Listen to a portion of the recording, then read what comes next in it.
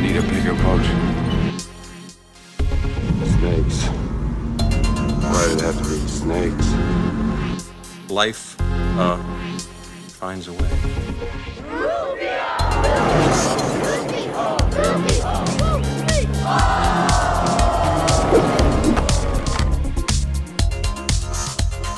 Welcome back to Spielberg Chronologically. This is a podcast where myself, Jeff, and Eric, we go through all of Steven Spielberg. Like, it's so ingrained in me to say a different name. I know you almost said Hitchcock every time. Yeah. We go through all of Steven Spielberg's movies. We do it chronologically, and we are at the final made-for-TV movie here with Savage. Which is not as savage as you would think it would be. Savage.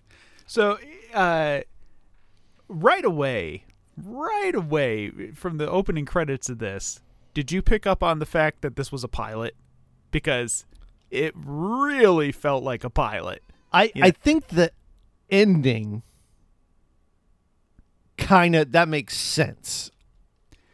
Like the opening credits, there was a lot of like guest starring and also starring and things like that. And it felt very much to me like immediately upon watching it, like the first episode of a television show. Yeah. And so I guess this is going to be the Martin Landau pilot for this show that how do I feel about this one? So the ending, I guess, makes sense if that's the case, but I wouldn't want to watch a TV show with this.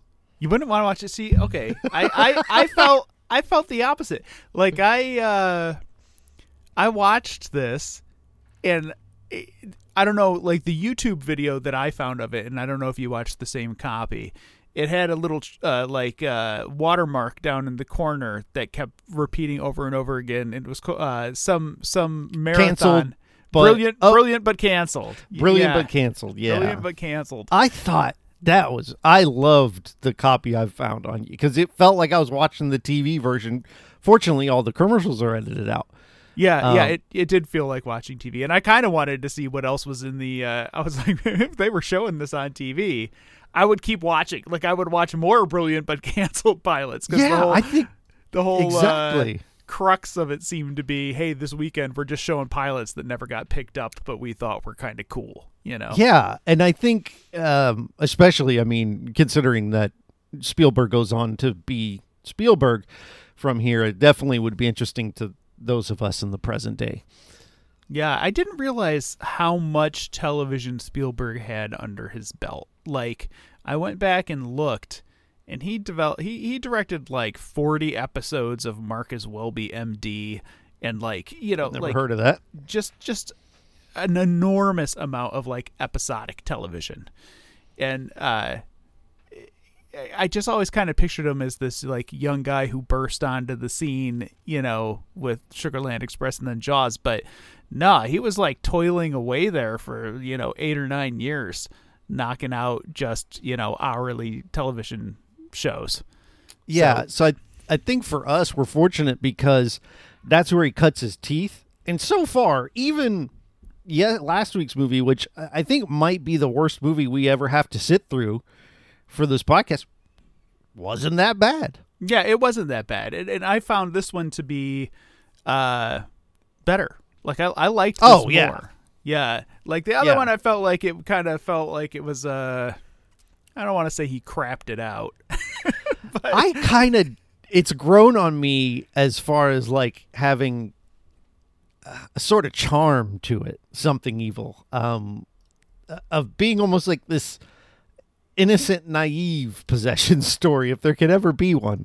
And then this one, though, Savage felt so much smarter and faster and wittier and better written and just snappy. It was snappy, where Something Evil, there were parts where it just dragged, but Savage, man, this thing moves, like it goes. And it was, over before I realized it. I looked to see how much I had left, and I only had like 10 minutes left, and I was like, oh, geez, like I've watched this whole thing. And it's an hour 14, which is right in my wheelhouse. I love it. And we're going to get much longer movies coming up, but fortunately, I don't think anything Scorsese in length. But so Martin Landau is in this movie. Now, if I can tie this back to Hitchcock, this is the first actor that was in a Hitchcock film that's been in one of Spielberg's films. That's interesting. Yeah, Landau was in North by Northwest, and he looked a lot more menacing. And I think Landau has a face to play villains. I can get behind that. Yeah. And there's many times where he's smiling genuinely, and I'm terrified. It's just... See, I this is the first time I've seen anything with him this young, I think. Okay. This was filmed in like 73. And so he must have been in his 40s, I would guess. I didn't look it up. I'm not 100% on that, but that's about where I would put him, 45 years old. And he's a little dapper at points, like he's got a he's little... no Cary Grant. But... He's no. He is no Cary Grant. He's no James Bond, but he does have like a gravitas and a smoothness about him. I think so too. And I was impressed because my current image of Martin Landau, when I picture him in my head, is pull the string from Ed Wood. Pull the string. He's brilliant in that movie. Bela Lugosi, he is. Oh, it's amazing. It's a great movie, but it's like seeing him, young and kind of in his prime was really kind of thrilling, I really enjoyed it. Have you seen North by Northwest? I have not seen North by Northwest. Okay. That's your homework. It is on HBO right now, streaming. I almost watched it yesterday, and instead I watched Popeye. Good call, I think. In the opinion of this podcast, it is the best Hitchcock film. Oh, really? Okay. Yeah. Now, that's my unbiased opinion. My biased opinion is it's Psycho, but, you should watch it. Martin Landau's in it, and he's very, very young. So let's get to the opening of this. And I actually kind of think this is a fun opening. Well, wait a minute. All right. So what... Because before they get to the newsreel... there's the scene where the young woman, the young, attractive 1970s woman, is getting her photo taken for her passport. That's right. And she's at the photo place, and after she leaves, she like asks how long it's going to take, and after she leaves, a menacing-looking man who could be a private investigator, but we're not really sure who he is, comes in, and he basically offers the photo guy money for information on her and whether or not she said she was going to be leaving the country. Yeah. $10. $10. Buying information was now, I don't know inflation-wise what that equals out to, probably $1,000 or something. But, so she is leaving the country. And then we cut to a empty newsroom. There's a new show, a show called The Savage Report, I think. Was that what it was called? Yeah, it was something like that. Yeah, it's Savage's show. Yeah, and so Paul Savage hosts this show, and he's nowhere to be found. And in the booth, the director is yelling at the producer, and she's like, he'll be here. And then he says, do you have anything other than women's intuition, which is out of style right now? Politically out of fashion at the moment. Yeah. And she says, nope. And I loved that moment. I think even though he's being sexist, I liked her reply and the way she faced it. Like, she just was like, no, deal with it. It's a great segment because they're all freaking out because it's live TV and he's not there. And the clock is ticking down. And she's saying he's going to be here, and they're like, yeah, no way. He said, like, where is he? Like, we got 2 minutes. Where is he?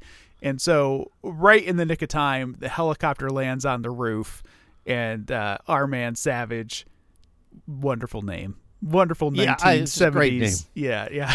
Our man Savage gets out and makes it down into his chair on time. He's throwing on his jacket. He's sticking on his microphone. Sits down, totally composed. The clock ticks, and boom, he's off and running on the news. Yeah, Paul Savage is on the air, and I think they do for this. They do I think him and his producer, who's played by Barbara Bain, have great chemistry on screen, and it's not a romantic chemistry, but it's this respectful work, like they respect each other's work. And yeah, it's like a work partnership, but a really strong one, right? Yeah, and she does a lot of the investigating in this on her own. She goes off and does her own, stuff with the camera guy to investigate what we're going to find out is the plot. And I think now that you're saying it might have been a pilot or for a TV show, I'm like, I can see that. You've got these handful of reoccurring characters that will be in the like the series going forward. Right, so I can definitely her, see that. and I don't catch her name. I just called her Lady Savage. So Gail Lady Abbott. Savage. I don't even know that they say her name. I don't either. I did She's catch credited that it was as Barbara Gail Bain. Abbott. And the camera guy, like I would expect he'd come back, like in a smaller supporting role. I think he had his own. Yeah, like he definitely was the lesser of the three, but he was part of the team. Yeah. Yeah. News producer guy, like network guy. Who Yeah, was head Dabney network guy. Coleman, like totally unrecognizable Dabney Coleman. Like when I saw that Dabney Coleman was in the credits, I was like, oh, sweet. And then the whole movie, I'm waiting for him and I'm waiting for him. And I'm like, oh my Hey. God, where is he?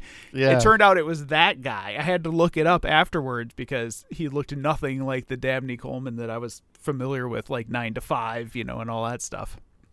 I had that experience watching Bone Tomahawk. The actor in there he played the dad in Step Brothers, and he's virtually unrecognizable in Bone Tomahawk. But Bone Tomahawk is an amazing movie. Just to there's a pivot review over over it over on Movie Draft House right now. You can go download and take a listen. So basically, he gets a call from somebody in Washington. I can't remember who, but the senator calls. The senator calls, and he's like, "Hey, what we were hinting around at is really going to happen. They're going to make this judge guy. They're going to nominate him for the Supreme Court." Yeah. And it's like a scoop. They're giving Savage the scoop, and Savage is all excited. And they spend a lot of time. I like your program. Like everyone that he runs into, hey, I watch your program. I know who you are. I like your program. You have a good show. They're always complimenting him. They are. Savage is very popular. Yeah. And he's like, oh, okay, so let's go and just start poking around. And so then they go to there's like a press conference, right? And the judge is there, and his wife is there, and the judge is kind of like accepting the nomination and talking about he's going to have to go in front of Congress to get ratified or certified or whatever the hell they do to judges to get him in the Supreme Court. They ask him a bunch of questions, and then yeah. But his wife is there, and she's sitting off to the side, and she's like kind of silent and doesn't have much to say. And they even direct a few questions towards her, and Savage and Lady Savage are kind of like, it seems like she doesn't really want to be here. Well, he points them toward her. How does your wife feel? And he's like, well, I'd like her to answer that. And then she just kind of, doesn't say. Yeah. Stays in the background. Definitely stays in the background. And so they decide, instead of taking the same angle as everyone else doing a piece on this new Supreme Court justice, let's focus on his wife. Yeah. Which is interesting because they make a thing out of it, and then they really don't do that. Right. Well, because they get derailed pretty much immediately. Yeah. In the next scene. Yeah. So the next scene is at a restaurant, and Savage is there, and in comes cute 1970s passport girl. And she comes and she sits down. Now, her with name him. they say a lot. Lee Bardugo, who's an author. Lee. Yes, Lee Reynolds. Lee Reynolds. All right. Reynolds. R-A-Y? Oh, that's Who weird. spells their name? Okay. So Lee Reynolds sits down. In long story short, she's like, "Hey, this judge who's going to be on the Supreme Court, I have a thing with him. I have had a thing with him. I have this photo of me and him together," which she does, and they're not like together. It's not like they're like doing it, like they are. Yeah, they're not together at a restaurant. They're sitting in a having booth. supper. Yeah, exactly. If you're from the South, supper or dinner. I don't know. And she says, "Hey, I'm going to sell you this photo for $5,000." And Savage is like, "I kind of want that photo, but I don't have $5,000 on me." And she's like, when do you want it? Well, right now. He's like, "Oh, how soon do you want the money?" She said, "Now." That's too soon. I like that. I don't know. It made me laugh. So she leaves, and he says he's going to get back to her. So there's a brief scene with him going to producer guy Dabney Coleman and being like, "Hey, I need $5,000," and Dabney Coleman saying like, "Yeah, no way, I'm not giving you $5,000." After they verify it's not a fake. Yeah, they verify it's not a fake, but Dabney Coleman's like, "There's still nothing here. It's just a photo of two people sitting there together eating. I'm not going to give you $5,000 for the rights to this photo. Forget it." But then, Yeah, good thing they didn't. They'd be out $5,000. right, exactly. The next scene is cops gathered around the sidewalk outside of an apartment building, and Lee Reynolds' cute passport girl took a header off the balcony of the building out of her apartment and face first down onto the cement there. And Well, you're making it sound like they show it in. they don't show it. No, Yeah. yeah, this is my own imagination at work. Okay. I was like. And she splatters on the ground, Yeah. and the blood flood. No, they just imply that she has fallen out of the building and she is dead. Yeah, and she is. And so it becomes pretty quickly. This is going to make him suspicious, right? She's not blackmailing this new Supreme Court justice, but certainly hinting at a relationship that they had that was extramarital. It's not. You're right, and they use the word blackmail on occasion in this movie, and that's not what this is. It's more like the selling of scandalous information. Yeah, because she's not holding him up for money. Right. She's holding the information up for money, but not to him. Mm-hmm. In fact, she never confronts him with the information at all. It's just Savage. She went to. So Savage immediately goes over there and decides he's going to have his own investigation. And he pulls some strings with the cops, and they let him in, and he kind of asks some questions and looks around. And basically finds out her living situation. She's in this like fancy apartment. It seems that she paid less rent than other people in the same apartment. Yep. And so that makes him think a little bit about After Savage and the cop have I don't know what you call this. Like the Savage doesn't have any leverage. he has To no get leverage. this information from the police, and yet he acts like he does. Let's work together. Let's help each other out. In a and kind then of he never aggressive helps. way. Like they Yeah. get a little loud with each other. It's kind of funny, but he doesn't provide the police with any information. He doesn't help them at all. He's just like, we got to help each other, and then he gets what he needs and just leaves. He's kind of a jerk. Yeah, he is. Yeah. It was a pretty funny moment when they like suddenly flare up at each other. Blah, blah, blah, blah, blah. Out of nowhere, like it felt. And also, he's the police officer investigating a murder. What? Why is he rolling over? Right. Why is Savage even allowed in the scene of the murder anyhow? Exactly. But he is there. So he gets these kind of just vague suspicions about the owner of the apartment building, Joel somebody or another, right? Yeah. So the next scene, one of the best shots in the movie, it's the judge's wife's birthday, right? And it starts, and she's sitting at this table, and it's just her face, and you don't see the table, you don't see the party, you don't see anything. It's black all around her. Like she's sitting there isolated in this, like kind of the center of the shot, very small. And then the camera like pulls away and pulls away and pulls away. And she's kind of, I think she's got like the candles lighting her face. and she blows out the candles and the lights come on and there's all these people there and it's her birthday party. Yeah. And it was just a pretty striking, like, they didn't have to do that for this scene, you know, like it wasn't necessary for them to like make this into an artsy moment.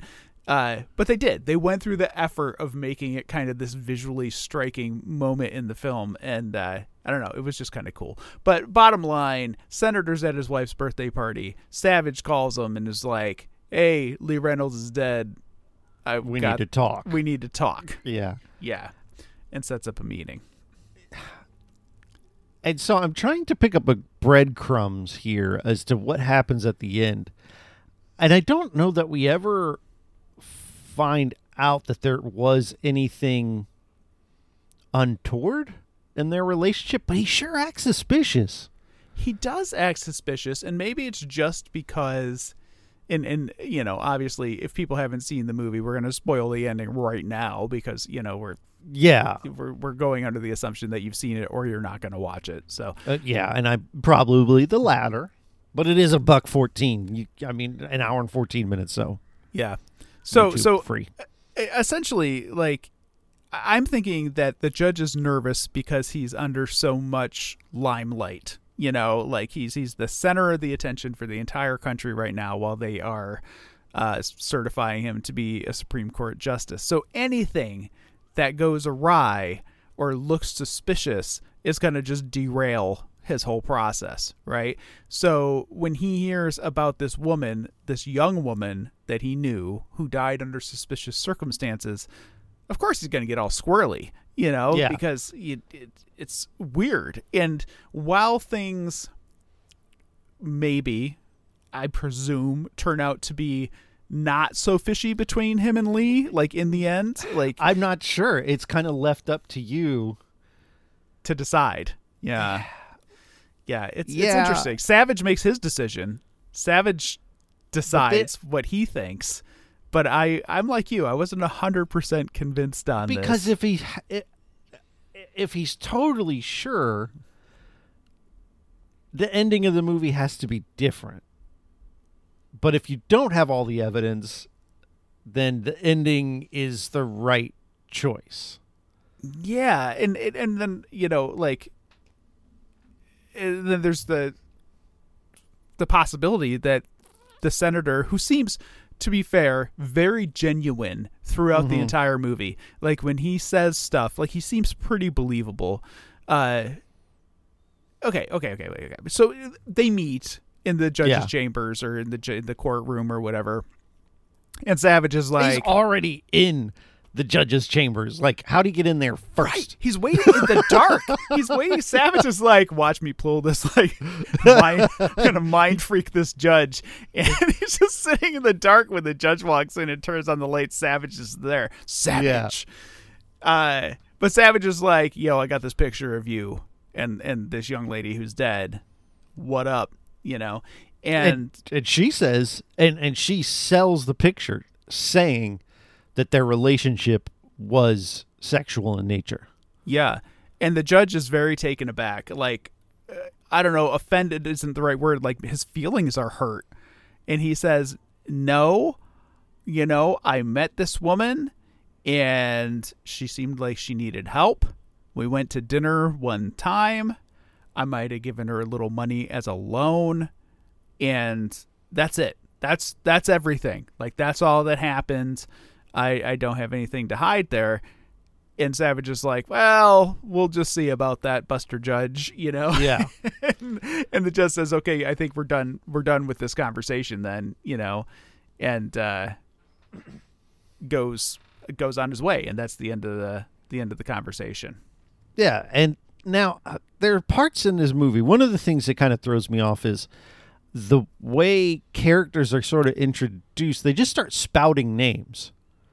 And there is a lot of exposition in this movie. Yeah. I can't keep track of who. There's a couple that is suspected of something and they get arrested for, and I'm like, I don't remember this couple being in this movie. They weren't in the movie. And then they just arrest them. Yeah. And you're supposed to know why. And I'm like, they're part of some sort of conspiracy. And then they mention a guy's named Riker, and I'm like, who the hell is Riker? We Right. haven't been introduced to any of these characters, and it almost feels like you're supposed to know, like the way the story is presented. It feels like you're supposed to know who Riker is already, and I'm like, but he hasn't been in the movie. It reminded me of one of those episodes of not LA Law and Order, where they're just running around town like spouting off all these names, and this one was there and that one was there, and so, and you just kind of turn your brain off and Yeah. just follow the faces. Oh, it's that guy. Oh, it's that guy. So And what it- I'm hoping Eric is paying better attention to me, because I feel like I've missed something. Like, I got it. Yeah. So early on, Joel Riker is the guy who owns the apartment building Right. that Lee Reynolds lived in, and Savage finds that out from the cop. So when they talk about Riker, the Webbers, I think, were the people who were arrested, That was and we the couple. we eventually find out that they were sent to live in the apartment building close to Lee by Riker to keep an eye on her. And the Okay. feds nabbed them as part of their investigation into what was going on with Riker. okay, all right, that makes sense, I think. Mortons, that was their name, the Mortons. I But wrote it. yeah, and it just kind of it's I guess it's in there. You picked it up, but it just kind of zips by. Yeah, if and- you're not like super paying attention, Right. you're done. Like, and then it's just back to follow the faces. And so they show the arrest, and this, he basically, by looking at the video, you can tell it's FBI, and so I'm going to Washington. Just gets on a plane. Oh! Before he does that, there's the funeral, and that's where he meets the Oh, model. right. He meets Allison Baker. Yeah, and so- she shows up to the funeral, and she's got this kind of veil thing on, doesn't really show her face, and she drops off flowers, and then she runs away, and Savage tries to talk to her, and she just runs. She like jumps in the car and takes off. So then the staff at the Savage show, who are like crack reporters, figure out who she is, put a name to the face, and it turns out that she is a model. Like, she's a commercial model. Another commercial model. Two movies in a row here from Spielberg, where we've got the filming of commercials. Oh, apple bars. Apple bars. Scrumptious. So Savage goes out and talks to her, and it's kind of a weird conversation between those two, because it's kind of like he's really into her, but he's interrogating her at the same time. And so he's like half hitting on her and half like trying to get to the bottom of who she is and why she was at the funeral. And it's a little skeevy, but It's she a little seems- she seems to be reciprocating. Yeah, it doesn't seem unwelcome. Like she Yeah. never is like, all right, back away from me, you freak. No, she's but into it. like, because the scene right before this, while they're watching the video of the actress and they find out who she is, and someone asks a question, he's like, oh, I don't know that. And then his partner, she asks, well, is she attractive? And he goes, well, that I can answer. I'm Savage. Then he goes and stalks her while they're shooting a commercial. Yeah. Not Okay, so for then apple bars. Then the feds sadly. arrest the Mortons, and then Riker goes off to Washington. And Where he- no, I'm sorry, Savage goes off to Washington. Yes, and where he meets like the head of whatever department, who's like, all right, you need to give us all the video you have of our people, otherwise we got nothing. We're not nothing to talk about. So Savage is like, okay, and then just leaves. And before he can leave, the guy's like, whoa. Savage basically just calls his bluff completely. And this guy, And- this is probably the most important scene in the movie, because this guy totally just lays out what's going on. So all these names that we didn't know, all that, this guy just breaks it down. He's like, here's Yep. the deal. So Joel Riker, rich weirdo, he hosts Who these we've yet to see on who screen. we've yet to see on screen, and when we Right. do see him, it's kind of surprising. He hosts these parties for the rich and famous and wealthy and powerful. He invites, senators and famous celebrities and people who are able to kind of influence policy and culture. And then he also brings beautiful women to these parties. with the hopes, this is a real like James Bondian, like this plan is kind of crap, with the hopes that these people who are wealthy and can influence things get drunk and start liaisons, like affairs come between these beautiful women and the rich and famous. You say that it's not that great of a plan, but I feel like this could work. Like it kind of works. Yeah. If you get Bill Clinton in there, not to get political, but I got a feeling you might work with that one. Yeah, exactly. There is a certain personality type that is attracted to, those positions of power. And, I'm kind of with you. So then the idea is that if these liaisons arise, then he will be able to hold this information over the people who participated in them, in order to influence policy and kind of like have some power. So it's not like he's not necessarily pimping these women because they're not, but it does seem as though some of them, Allison Baker and Lee Reynolds even further, they're in kind of deep. Like they start figuring out what's going on. They know what the plan is, and they are getting a little more confrontational about it because like they're tied up in things. And Lee Reynolds was accepting money and a place to live from Joel Riker in exchange for just attending these parties. And maybe it's not clear whether he instructs them ahead of time that they have to try to seduce these guys. It kind of seems like no, like according to Allison Baker, the commercial actress, it kind of seems like they just go and are at these parties and then whatever happens, right? So, so Savage has the scoop now. He knows what's going on. He's like, okay, so Lee Reynolds had this photo of herself with the senator who she met at this party. Also, he never gives the FBI guy anything. Oh, nothing. No. Yeah, it's the same thing. He goes, why is everyone, head of FBI, or at least head of a team, so intimidated by Paul Savage of all people? When you're talking to Savage, it's all give and no take. Well, because he's like, you need to give us those pictures or we have nothing to talk about. Paul Savage is like, okay, we'll leave. And then he's like, whoa, as if he needs something in return. But he's already got all of the information he needs on this guy, Riker. And he gives the information to Paul Savage, who reciprocates with nothing at all. Yeah. Savage is super respected. It's not a mutual exchange of information. But no, he offers nothing to anyone ever. Yeah. Go ahead. We're at the... is there another party now? And they're going to the party. Now, I believe Paul Savage even gets invited. No, he just shows up. He crashes. Yeah, he crashes with Lady Savage. He and Lady Savage show up at the party, and where they are showing a W.C. Fields film on the wall, which was kind of fun. And they kind of go through and they're like, oh, okay, so there's a state senator and there's this one and there's that one. There's lots of wealthy people here. There's lots of powerful people here. Let's split up. And so Lady Savage goes off with some dude, some city councilman or something.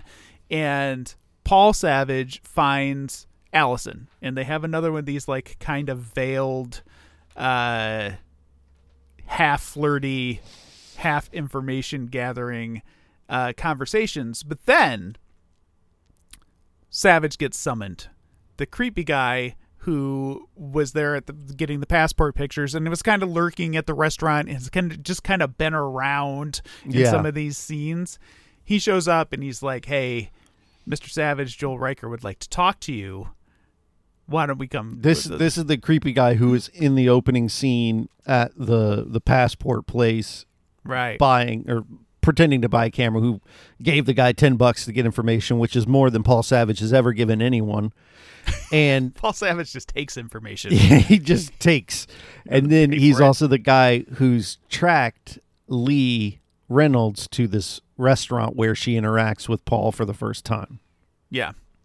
So Paul goes up and he meets Joel Riker. Who's the creepiest old man? I immediately thought Scrooge. You know, he's so slimy. I think the casting and the performance is just ideal for what this guy does. Yeah, and there's this whole what's the F. Scott Fitzgerald book about the guy who has the parties and he doesn't actually attend the parties? I'm just going to pretend I've read F. Scott Fitzgerald and know what you're talking about. No, you would know it. You would know it if it comes to mind. He attends parties. Yeah, it's got a movie with Leonardo DiCaprio, a Baz Luhrmann movie with Leonardo DiCaprio. He hosts parties, but he doesn't actually attend himself. Oh God, this is gonna make me insane. It'll come into my mind before the end of the show, and I'll just scream it out. I'll look it up here. You said it's Baz Luhrmann? Yeah, Baz Luhrmann directed the movie. So, okay, dude is there in this room by himself, looking all Scroogey with weird manuscripts that he has collected and just kind of holding court, I think, for various people who Creepy Guy brings to him. So he kind of they have a little chit chat. He shows off his Gutenberg Bible, and Savage is very polite and kind of charming, but he does drop hints that he knows what's going on, right? And so after this conversation, then he just excuses himself and goes back to the party. And after this conversation, Creepy Guy and Scrooge McDuck, Joel Riker, kind of put their heads together and are kind of like grumble, grumble, grumble, grumble. Savage goes back out and is talking to the model lady again. And she says, yes, Riker did help me out. He helped me get my start in modeling, so on and so forth. And The Great Gatsby. The Great Gatsby. Jesus, thank you. Oh, my God.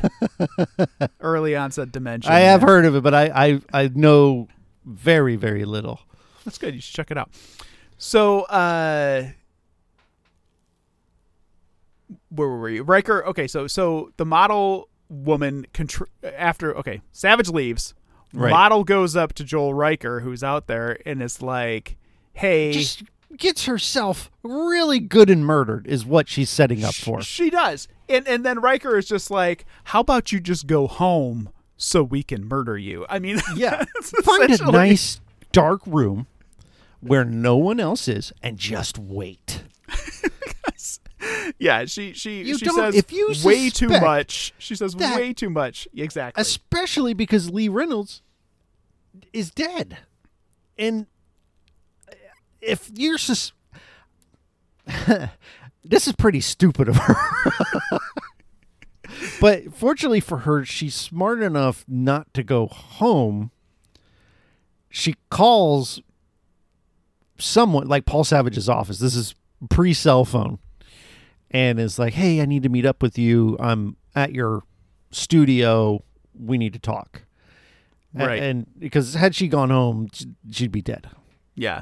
So in the meantime, Savage goes off and has another confrontation with the judge where he's like, really, dude, I'm really getting hip to what's going on here. And the judge is still very, no, I insist. I did not, this was just a friendly, a friendship more than anything. So Savage gets the call, he's got to go to the studio. Allison Baker is there. She wants to meet him there. So cut to Allison Baker, commercial model lady, at the studio in the dark. It's not dark yet. There's a guy cleaning up. Right. And she's like, hey, I'm just going to wait here for him. And the guy's like, that happens all the time. No big deal. And he just leaves, the door closes, and then the lights go out. And I love this scene. I think this is great stuff. Totally. I was going to call this out. Second great lighting moment of the movie, because she's there in the dark and Creepy Guy, Joel Riker's henchman, comes in and he's got this wild looking snub-nosed pistol. I don't know if you noticed that gun. Tiny is that like the silencer? I'm not a gun guy. I'm not either. I don't know what it was. And again, not being a gun guy, it didn't look like it fit the era even. You know what I mean? Like, yeah, it felt like it was even older. Of like, he just was like, I can't afford a new gun, and he just went to, like a pawn shop. Is like, $20. It's a weird all enough right. gun that we both registered that it was a weird gun. Yeah. Right. So the shot is like she's like in the background and he's like way up close in the foreground, and all you see are their silhouettes. Yeah. And so there's light maybe behind them, but you just see their silhouettes, and she's like starting to panic. She knows somebody's here. She hears footsteps, and she's like, hey, please turn on the lights. Please talk to me. Please let me. Who's there? Who's there? And he's getting closer, and he's getting closer, and then all of a sudden the lights flip on, and there he is with the gun, totally revealed, and there she is, ready to be a victim, and there's Savage, and the lights are on, and he's standing by the cameras, and he's like, up in the booth. Right, he's in the booth, Yeah. but he does eventually come down. Yeah, he's in the booth, and he's like, hey, buddy, guess what? You're on TV. Yeah, You're on and he camera. sells this with his bluster. Like, he just is so full of it and so used to being full of it that he's just like, yeah, man, totally. You're right. Like, he never. And part of me is, I'm not even buying it as the viewer. I'm like, really? Right. And the guy says something like, oh, well, if it's just going to tape, I can destroy the tape. And Savage is like, nope, my guys have already seen it. It's streaming we've dumped directly it. there. And We're live on Twitch. It's a done deal. How about you And you even don't then, do I'm a like, murder in front of all okay. these witnesses, you big dummy. And so the guy gives in. And I had problems with this because I'm like, just the logic of what he's saying doesn't make sense to me. And like, if we were in the modern day, yes, everything's in the cloud. It's, it's immediately everywhere, but this did seem a bit much. well, okay, so I'm kind of thinking of it in terms of like the era, right? Like, Yeah. like nowadays we all know how media works. Yes, like that's we're true. all we're Yeah. all very familiar with the ins and outs of all that. But back then, television was kind of magical, Yeah. and so people didn't know 100% like how things worked, and plus there was this whole like primitive, like, are those cameras film? Are they videotape? What are those things? Like, Yeah. like. What about nobody knew. magnets? Yeah. How do they work? It was all very mysterious, Yeah. And so the guy buys it. The guy buys what Savage is selling and gives up. But then Savage is immediately like, he takes the guy's gun and then he's like, psych. These cameras take, what do you say, something like a half hour to warm up? Yeah, they even got to. That's when I start believing him. I'm like, yeah, that makes a lot more sense for this old, 70s technology. I was like, yeah, that makes sense. It take forever to warm up. I mean, we're barely out of the black and white era, It did strike me as crazy that the Yeah. cameras had to warm up. Although then I thought about it in terms of televisions. I don't know if you're old enough to remember old televisions, but when you would turn them on back in the day, they didn't just come on. Right. Well, like a tube, like I had a black and white TV. I mean, I was old enough for that. But yeah, like they did take them, but it wasn't it wasn't a half minutes. hour. It felt was- like it you was- turned it on and it took 30 seconds maybe, if it's and really the old. screen would kind of flicker to life, and then when you Yeah. turned it off, it went down into like a tiny little dot in the center of the screen. Like the screen would shrink down. Well, into and the you would middle. even stay. There would be lingering, like if you were watching TV in the dark and you turn it off, it would do that thing you're talking about, where it goes down to a center point of light. But the whole the screen would sort of glow lightly for just about another 10 minutes, Yeah, and then it would be off. old TVs are neat. Yeah, part of me wanted to have one to hook a Genesis up to, but they're also insanely heavy. Oh yeah. I still have a 36-inch Sony for just that purpose for video games and stuff. And yeah, it's a brick. When we move, it's staying in this house. Like, Yeah. I can't get that thing down the stairs. I barely got it up the stairs, and I was 12 years younger. So, Well, it's go ahead. confirmation time. Now we're at the confirmation meeting for this judge, and Savage and his partner Barbara are talking about, are they going to go with this story? And I think they pretty much decided that they're going to. But before that, the judge's wife would like to speak with Paul Savage. So Savage follows along, goes back and talks to the wife, like backstage at the confirmation, whatever, side room, conference room, doesn't matter where. And the wife says, look, I'm familiar with this situation with Lee Reynolds. I've been under psychiatric care. I've been not a great companion for my husband. And he's only human. And he did go out to dinner with this woman. But that's all it was. And I believe him. He is a good person. He's a good man. He's going to be a good Supreme Court justice. I think you need to get on board with this and not blow him out of the water because, you know, I mean, she doesn't come right out and say it, but hey, you have no proof. You know, Yes. it's all circumstantial. That's true. Yeah, and so it would just be almost irresponsible to do this. But also, this is a good person. And this is an unfortunate set of circumstances. And that's what the judge said several times, too. Like he said, this is just an unfortunate set of circumstances. And people in the media can take things like this and just blow them out of proportion. And then everybody believes that it's true. And in this case, it's just not true, you know? So... Or at least there's not enough evidence to prove it's true. Right. Well, the judge was saying it's just not true. I'm not, Right, and I'm his not wife saying was- it's just not true.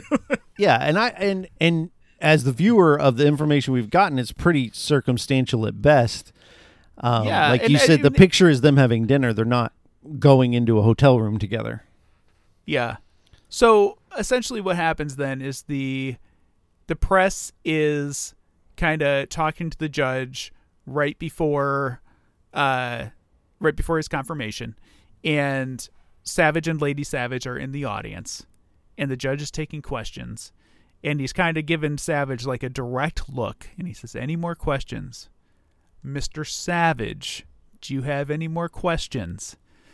And Savage just says, nope, I don't have any questions. And he and Lady Savage are like, we're going to run the other story we were working on. All of this was for nothing. Let's And we're go. late. And We're they Savage and opened the- Lady Savage. They open the way they close, right? They're late for their show, you know, again. And that's where I'm like, okay, this is definitely a pilot when you said that. And when that happened, I'm like, all right, why did we watch this? Because I'm like, we went through this entire investigation. He researched all this stuff about the Supreme Court justice. And I'm like, what came of it? I mean, granted, we shut down this guy who's blackmailing politicians and people. But I just kind of was like, oh, okay. Like, I felt a little unfulfilled at the ending of the movie. Well, it's interesting because to me, the crux of the movie was that conversation between Savage and the judge, where the judge talks about how the media can blow somebody out of the water. And it's funny because this was 1973, right? So we're talking like almost 50 years ago. Yeah, this is pre-24-hour news cycle. And that resonated with me absolutely, you know, in the modern era, because it immediately made me start thinking about what goes on in our current culture. I mean, you don't have to. There have been 2 Supreme Court justices, one of which they didn't have anything on under the Trump administration, and then the second one, all kinds of stuff came up, you know, and so you can kind of see parallels there. Yeah, you can. But I mean, just in general, like the media's, do they have a responsibility to like use discretion? Because our current media, I think, uses no discretion, because like everything now is 100% online. And if TMZ gets it, it's done. Like TMZ gets a hold of something, and all of a sudden it's on CNN, and it's on, like Yahoo and all these news feeds and so on and so forth, and it just feeds into it. And it doesn't matter how accurate it is, and it doesn't matter what the circumstances were surrounding a situation. Like they take things now and just run with it, and then that leaves whoever the subject. And then they waste your time. Yeah. So I want to say, there's a brief aside. Recently, the subreddit Anti-Work, I don't know if you saw, there's the person who runs it.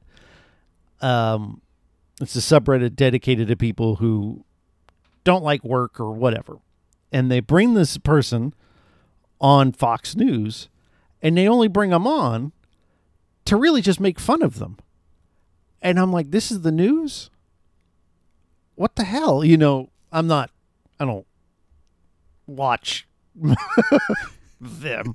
But I was just like, what are we doing? Just a waste of time. And then like the person had to shut down their subreddit and close it up. And I'm like, this is just some guy who didn't know any better, and just let him be in his own corner of the internet and have his own little hobby. Yeah, who cares? And they brought him on, and the host was so smug, and like I just was like, oh, you just brought this guy on because you're insecure and needed someone to make fun of. And I just definitely, especially with the 24-hour news cycle, you need lots of news, and things that don't actually need to be on the air get on the air. And I'm with you. And I mean, I think what the implication was that even then, like, it was pretty extraordinary that Savage chose not to run with the story, even though he didn't have full substantiation behind it.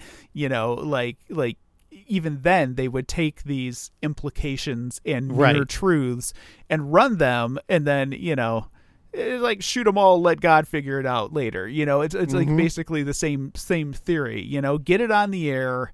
And then if it proves not to be true later on, it's already out there.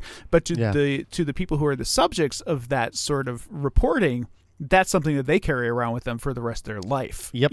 There's a great documentary on HBO from Monica Lewinsky that talks about that phenomenon, people who get canceled, and they run with I'm trying to remember all of them, but the one where right at the beginning of the pandemic, they got the guy who was hoarding sanitizer, and they just made him out to be this evil person.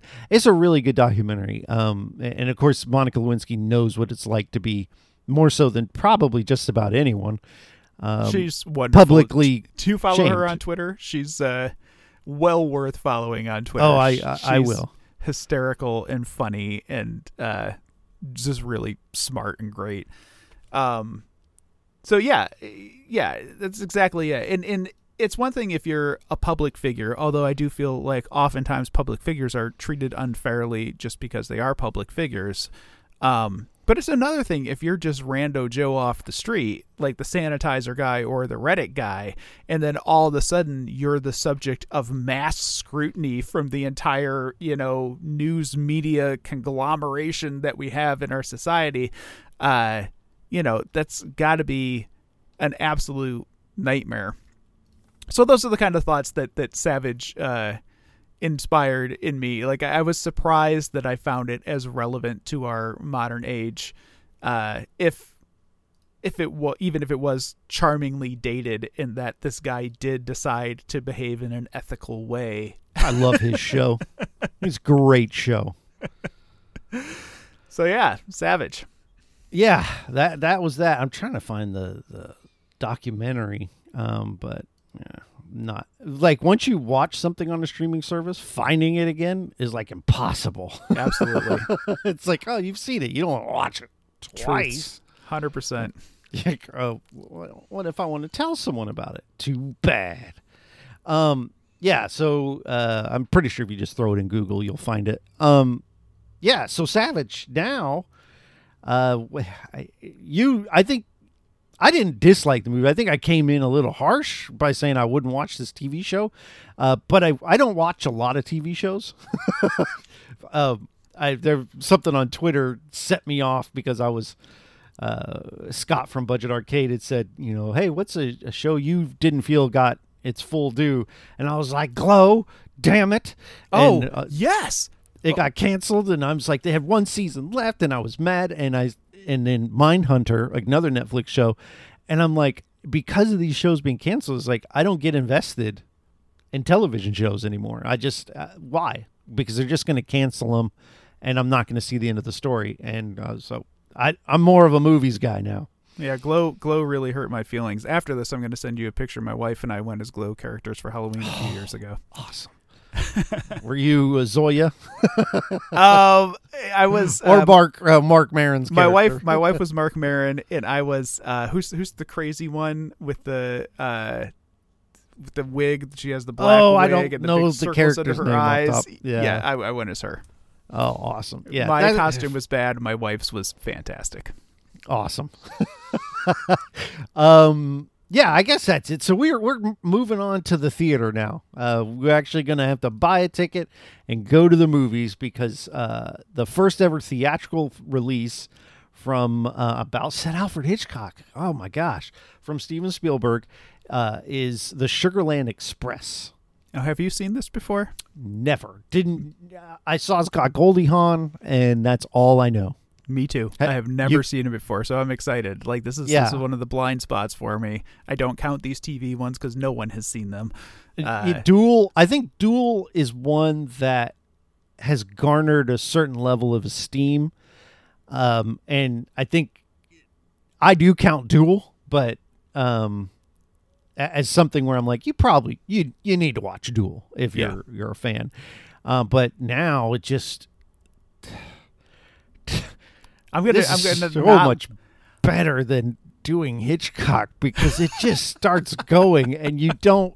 There's like not a miss for like 10 movies. It's like no, you get timeless classics. So the Sugarland Express came out in 1974 and it stars Goldie Hawn and I'm looking forward to seeing it. Me too. I'm not gonna shotgun. I mean, it's probably gonna be good.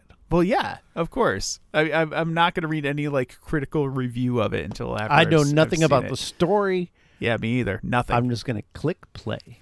Going in cold. To it.